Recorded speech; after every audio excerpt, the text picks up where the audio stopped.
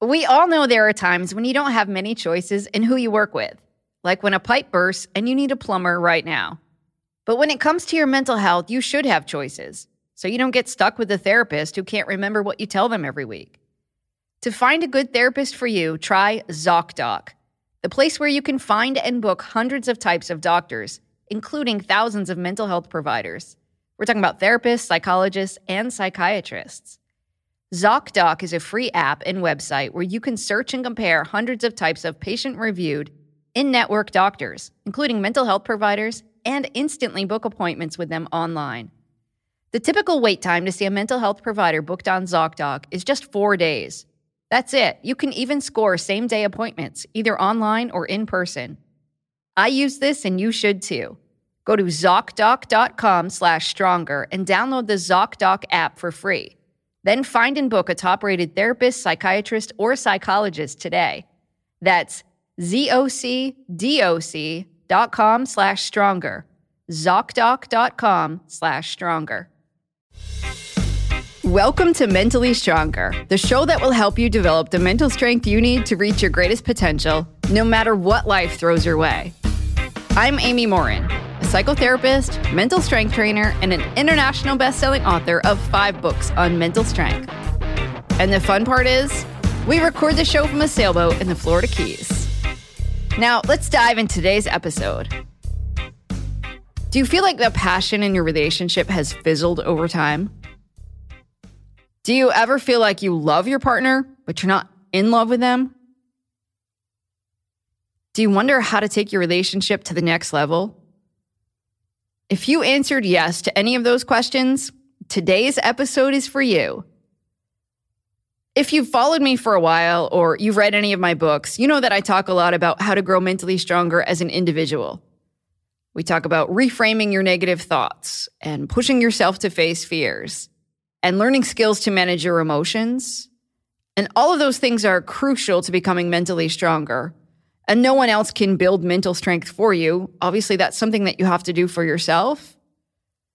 But the people around you impact your mental strength, especially your partner. You have the ability to challenge each other and to bring out the best in each other and to support each other if you have an incredible relationship. To help us figure out how to keep the passion and the love alive over time is Andrew G. Marshall. Andrew's a licensed psychotherapist who's been working with couples for more than 35 years. He's written a whole bunch of books, including the international bestseller, I Love You, But I'm Not in Love with You. He's the host of the Meaningful Life podcast, and he has a private practice in London. I met him a few months ago because I actually have a relationship book coming out later this year. It's called 13 Things Mentally Strong Couples Don't Do. And I interviewed him for a section in my book. I loved his straightforward advice about how to improve a relationship, and I think that you will too. Some of the things he talks about today are why low conflict relationships aren't necessarily healthy relationships, how to fall back in love with your partner, and how developing a better relationship might require you to do a few things that seem to go against the grain. Make sure to stick around until the end of the episode for the Therapist Take. It's the part of the show where I'll break down Andrew's mental strength building strategies and share how you can apply them to your own life. So here's Andrew G. Marshall on how to develop an incredible relationship, even if you feel like you've fallen out of love.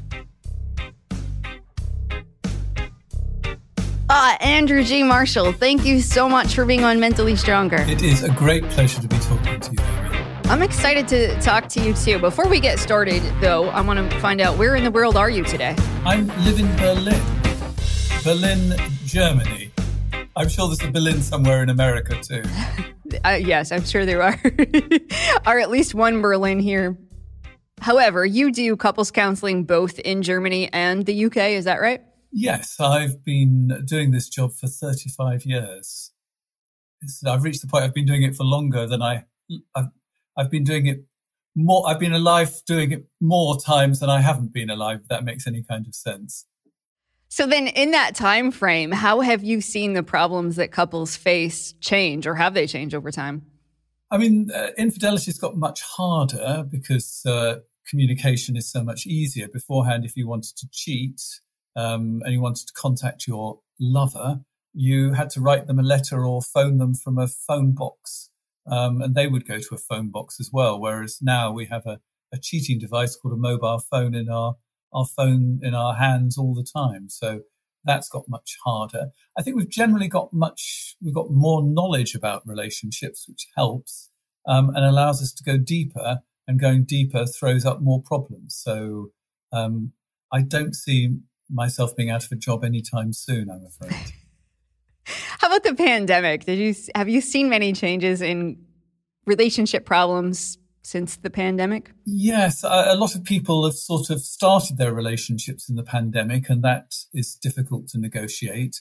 And being together a lot of the time has also made life more complicated because there are more sort of painful issues to sort out. So you wrote a book and it's titled, I Love You, But I'm Not in Love with You. And I have to say, as a therapist, that is a common thing that I've heard people say in my office is they'll bring in their loved one and then say those exact words. Yeah. I'd love to hear from you. What are the reasons why people say it? Or what do they, and maybe we should start with, what do they mean when they say that? Right. What they mean is there's a difference between liking somebody and being a best friend or a flatmate, and you get on perfectly well, and truly, deeply feeling connected to somebody. So you might feel like you're great parents together. You love your partner, you love your family, but actually the connection between the two of you has disappeared. So you're parents rather than partners. That's something I see quite a lot. And why does it happen? Well, it happens because we're frightened of arguing. That's the really tough part. When there is an issue, rather than actually causing a problem, we sort of push the feeling down because it's not really rather nice to have a little fight. The problem with that is we turn off our annoyance and we think we can turn off just the feelings we don't like anger, disappointment, bitterness. But what happens is we turn off all our feelings, including joy, happiness, and all those other ones. And before long, you're sort of half alive, and you're not having any feelings. And suddenly you think, well, actually, if in the days when I was really in love, I had butterflies, my heart moved faster. And so you begin to think there's something fundamentally wrong with your relationship. And often it's more the way you communicate, that you're not actually resolving the really important issues.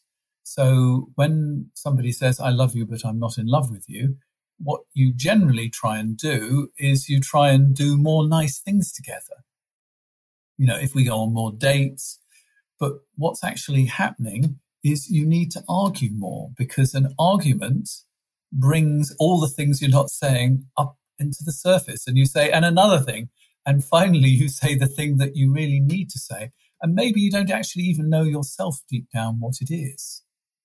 But when you have an argument, you have a sense that something needs to be done, something needs to be resolved. So it sounds really weird, but what I'm actually trying to do is not to bring back the love, but to get people to argue more constructively so that they have arguments that actually resolve the problems rather than actually either pushes them down or just goes round and round in circles. So I think a lot of our listeners are going to be surprised to hear that, because we tend to think that the reason couples don't last is because there's too much conflict. But you're saying that on the other side of the spectrum is when people just kind of get along at all cost and they don't ever bring up the issues that bother them. Yeah, that the high conflict couples often actually have a lot of passion that goes with fighting, because, you know, making up after a really passionate fight can be very passionate. And at least they turn up in therapists' offices because, you know, they've got a reason to come. You know, we're having these terrible rows. And I'm not all for rows. What I'm for is constructive and good rows, ones that are just name calling and being destructive, no. But the couples that have a low level of conflict, too low, what will happen is one person will have checked out and they will say, it's too late. We should have addressed this 10 years ago. But if you don't say anything, how do I know that you've got a problem? Yeah, I used to see a lot of kids in my therapy practice, and kids whose parents ended up breaking up, but they never fought. The kids were very confused. They were like, I think my parents were fine. Like, they never argued once. So it's really strange that they're now getting divorced.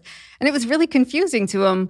Why? Because they thought they got along, at least on the surface. They looked like they were friends and everything was okay, versus the kids who come from high conflict families who are sometimes relieved when their parents get divorced. Well, one of the best things you can teach your children is how to argue constructively. And the way you do it is they see you disagree, fall out, and make up.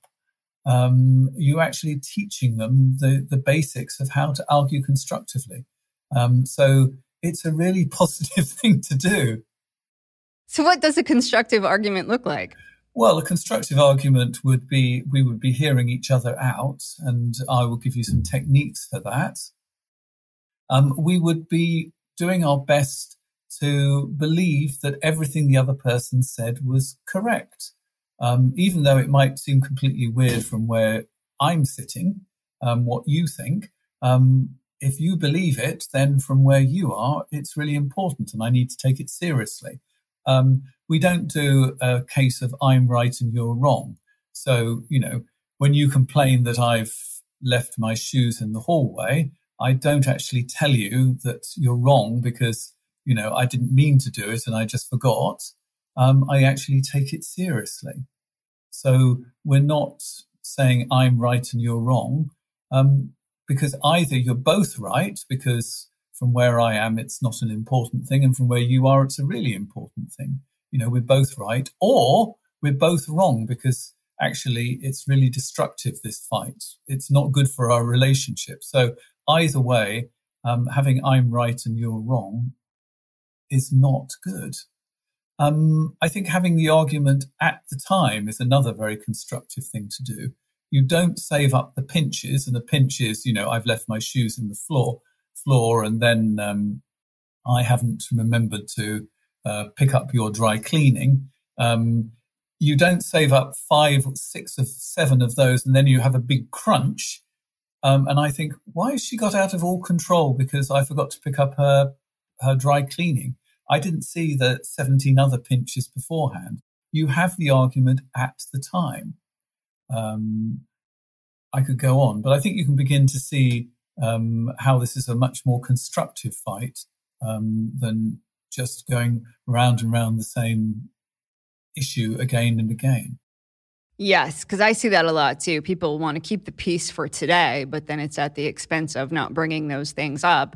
And by the time they do, there's sort of these generalized allegations of you're a slob, you never do anything for me. And the other person feels blindsided because they think, yeah, that's one thing I messed up today, and suddenly you're calling me or accusing me of all of these things. Yeah, and you need to think of the language, because once you're actually calling somebody a slob, you're talking about their whole personality. I just forgot to put my shoes away. I think it's a big difference between those two things.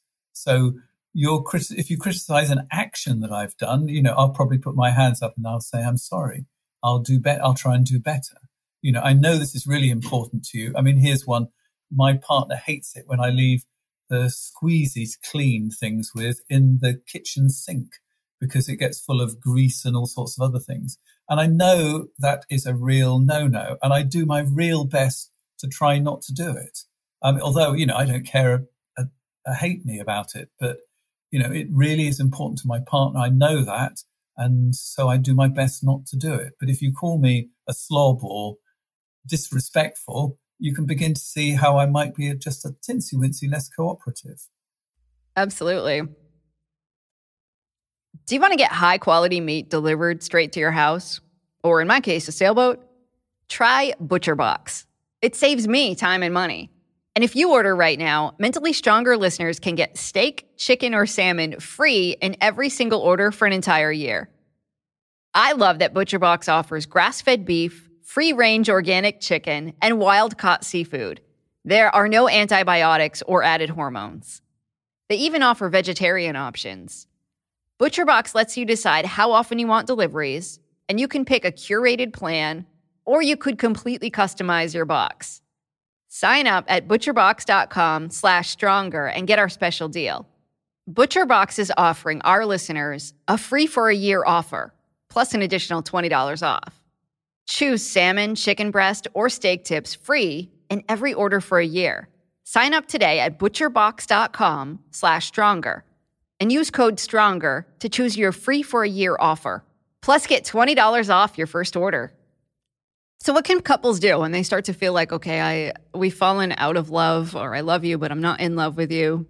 What can they do about that? Well, I think you need to actually begin to try and think about why it might be. And I've got sort of 4 different scenarios that are going to be quite different.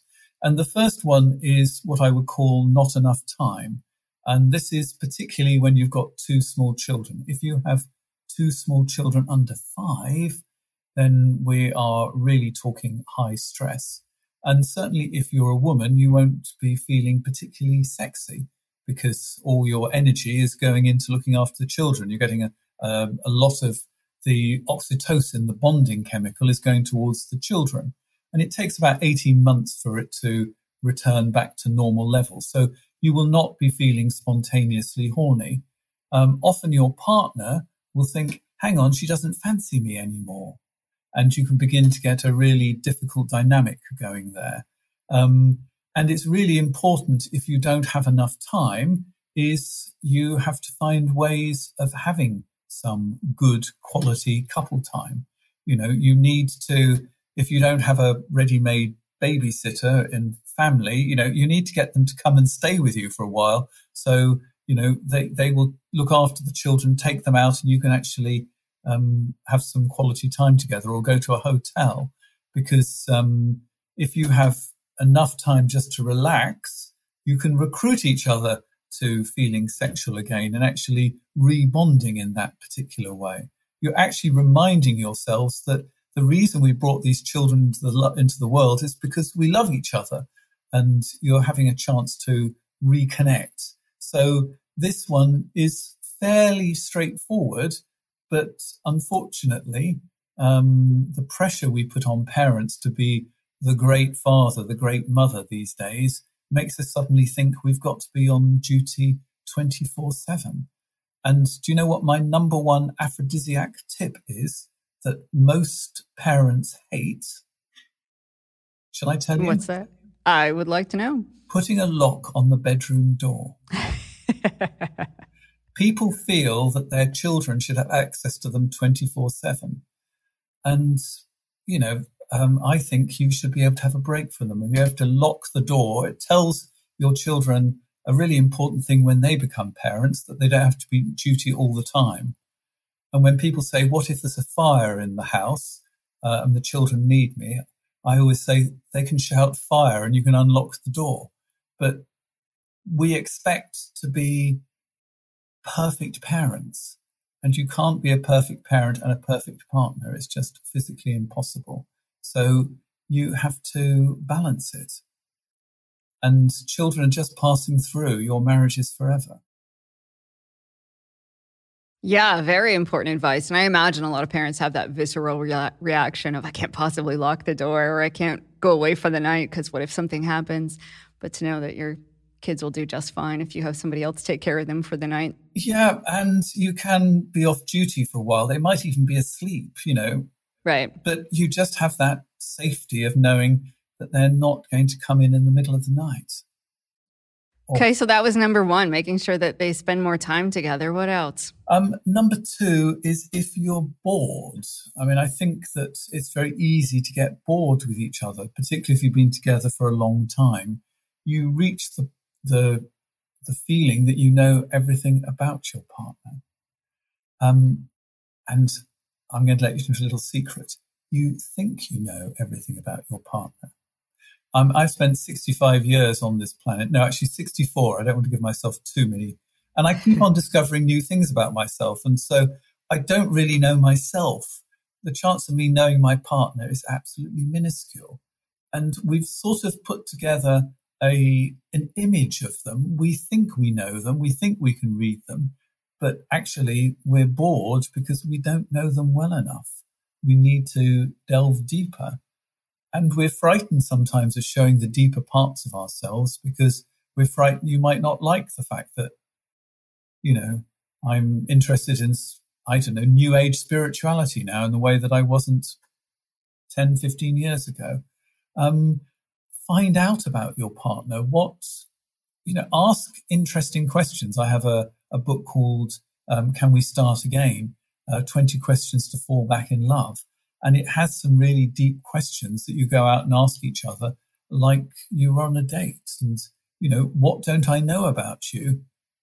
What don't I know about you is a really good question to ask. How have you changed over the last 10 years? To actually really go deeper in. And I think you'll find that your partner is as fascinating as when you went out on that first date with them. Yeah, I think a lot of couples lose sight of that you can still learn about the other person.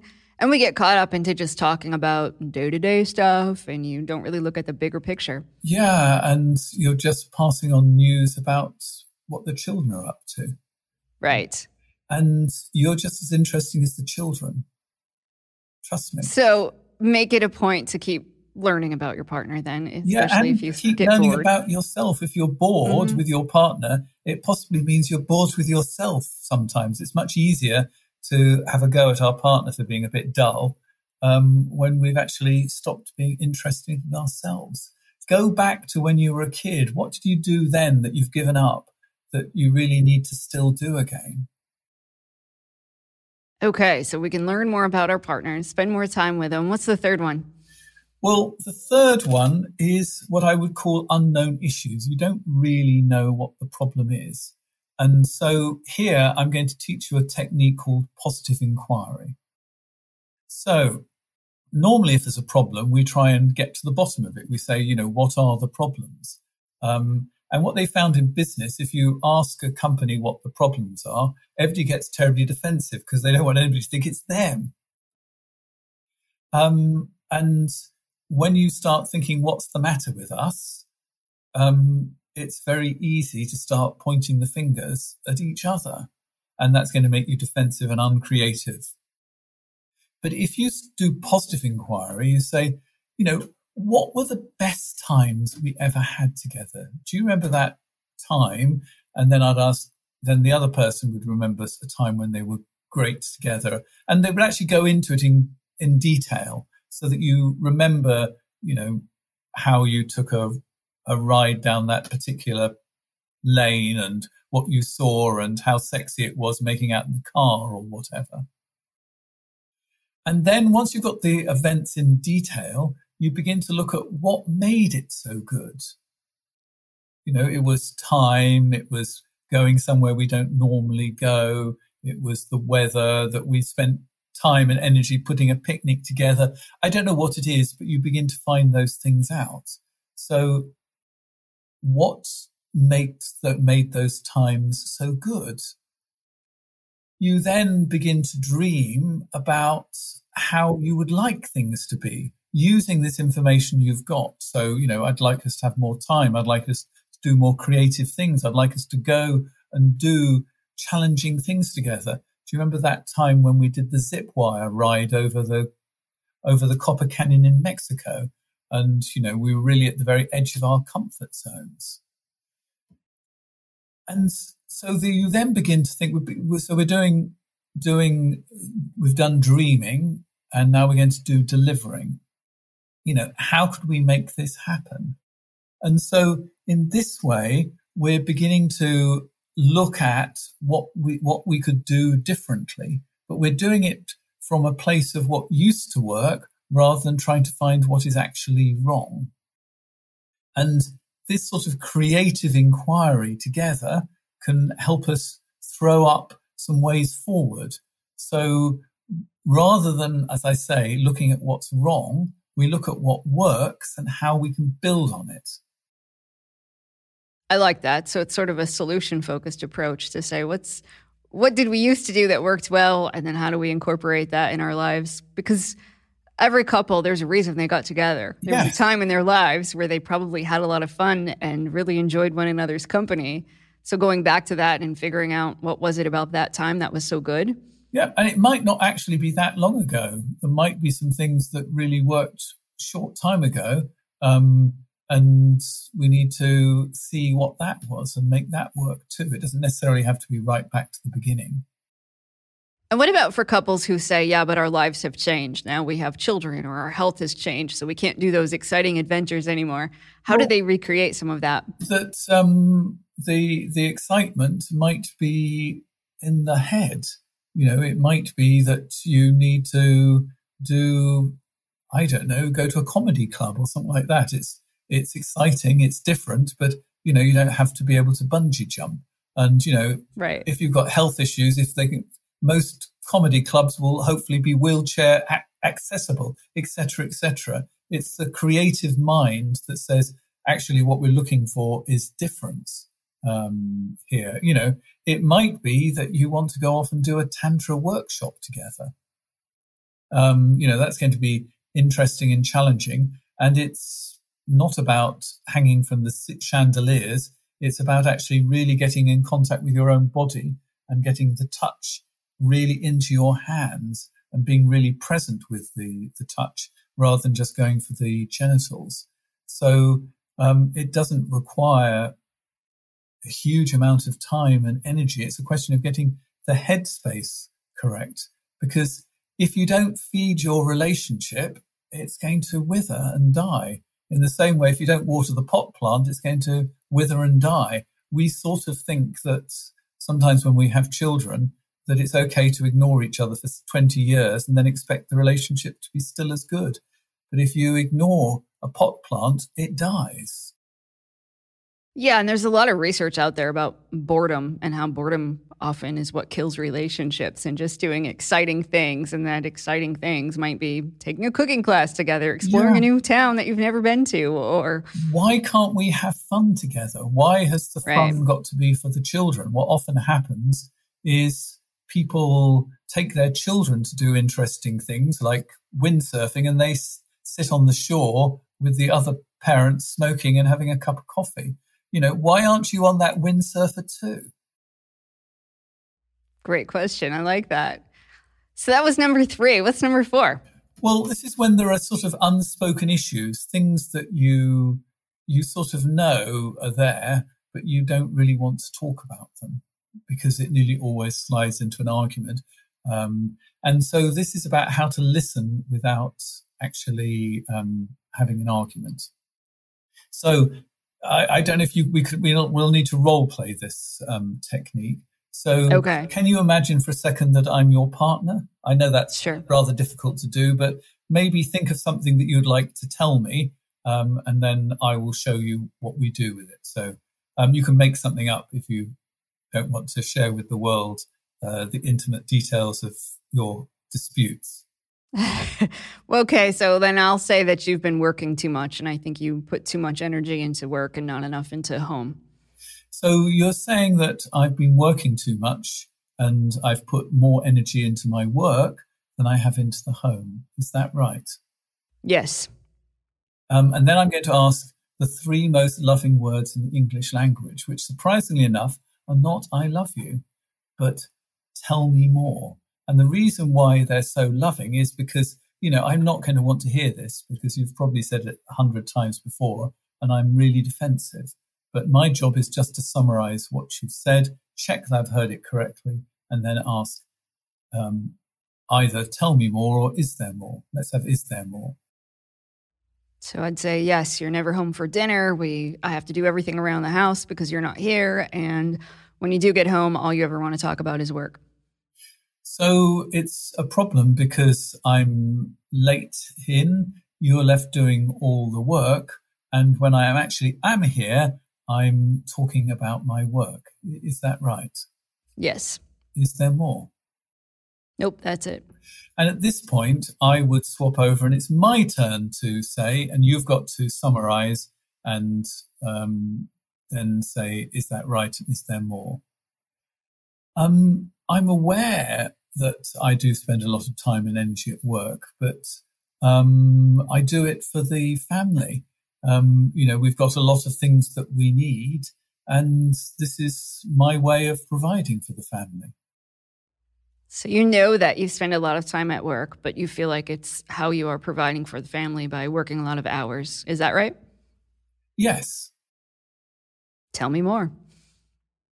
I really would love to spend time here, and I'm slightly ashamed that I wasn't aware of just how much time I was speaking about work.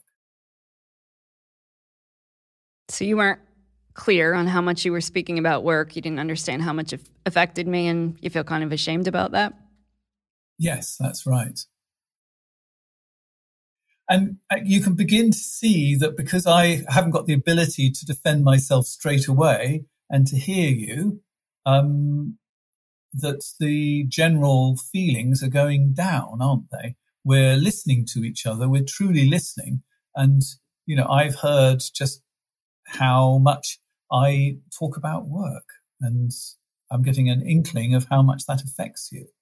And we're in a much, much more collaborative kind of place. We can then do something that I call curious questions.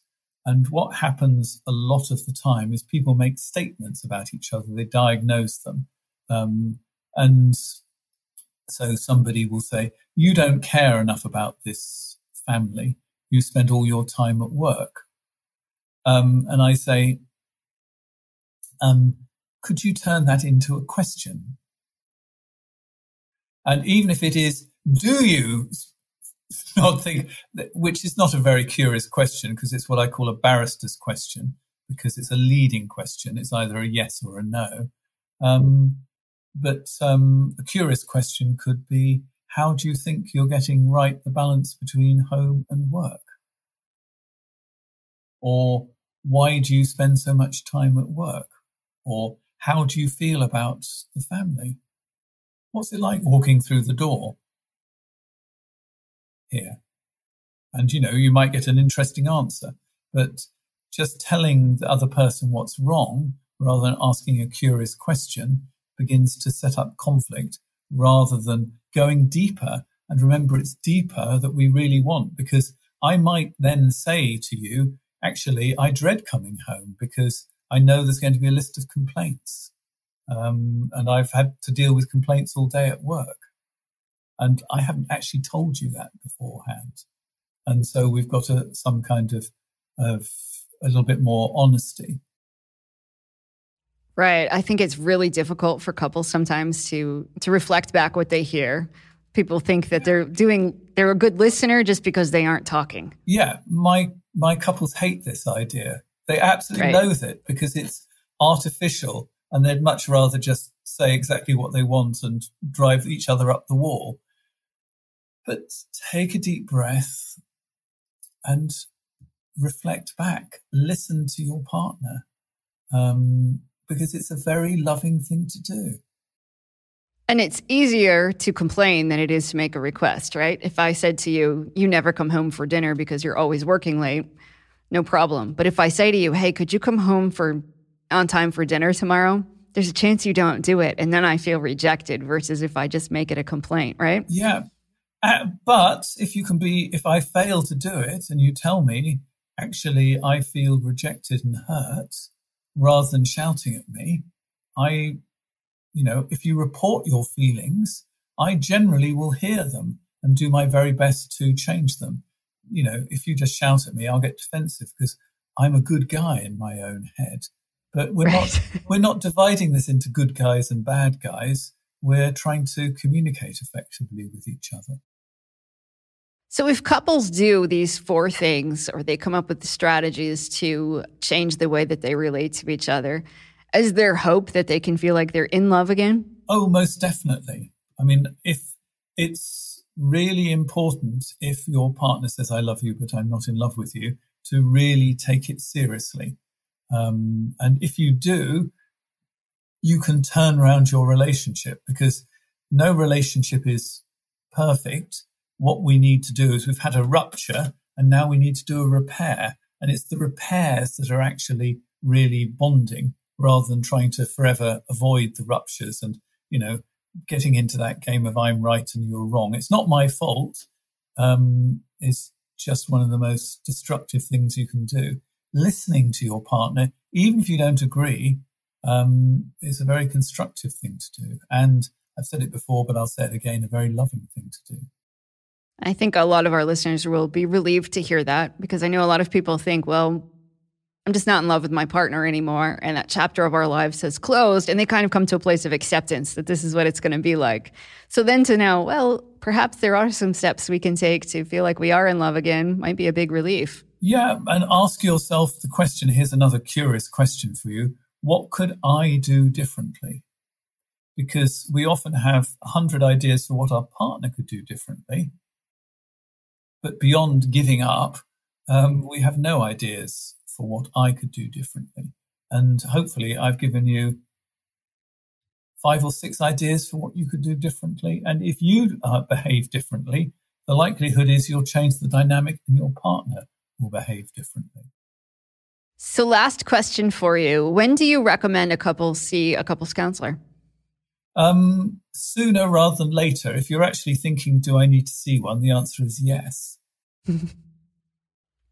I think so as well. And I think a lot of people wait longer than they wish they would have waited. Yeah, I mean, that's what happens a huge amount is people have a conflict. They book an appointment to see me, and it takes a couple of weeks to organize that. And then by the time they actually get to see me, one of them saying, it's over. Right. And often they've been thinking about doing it 5 years ago, but they decided it wasn't that serious. And if your instincts are telling you there's a problem, your instincts are probably right. So go. Don't wait. Andrew G. Marshall, thank you so much for being on Mentally Stronger. It's been my pleasure. Welcome to The Therapist Take. This is the part of the show where I'll break down some of my favorite strategies from Andrew and talk about how you can apply them to your own life. So Andrew shared lots of great ideas, but here are 3 of my favorite relationship tips from him. Number 1, allow yourself to feel all the emotions, even the uncomfortable ones. Andrew talked about the dangers of turning off our emotions. It's something that we all do sometimes, and it's not just in relationships. We don't want to experience uncomfortable feelings like disappointment or embarrassment or sadness. So we try to become numb to them. But you can't just shut off some emotions. If you try to cut off the uncomfortable feelings, you'll be numb to things like happiness and excitement and all those emotions that you actually want to feel. There are lots of reasons that we do this. Sometimes we're just protecting ourselves from getting hurt. Sometimes it's related to past trauma, too, that we just become numb. But if you want to feel the emotions that feel good, you have to let yourself feel the ones that feel bad, too. If you struggle with this, you might want to get some professional help because it can affect all areas of your life, not just your relationships.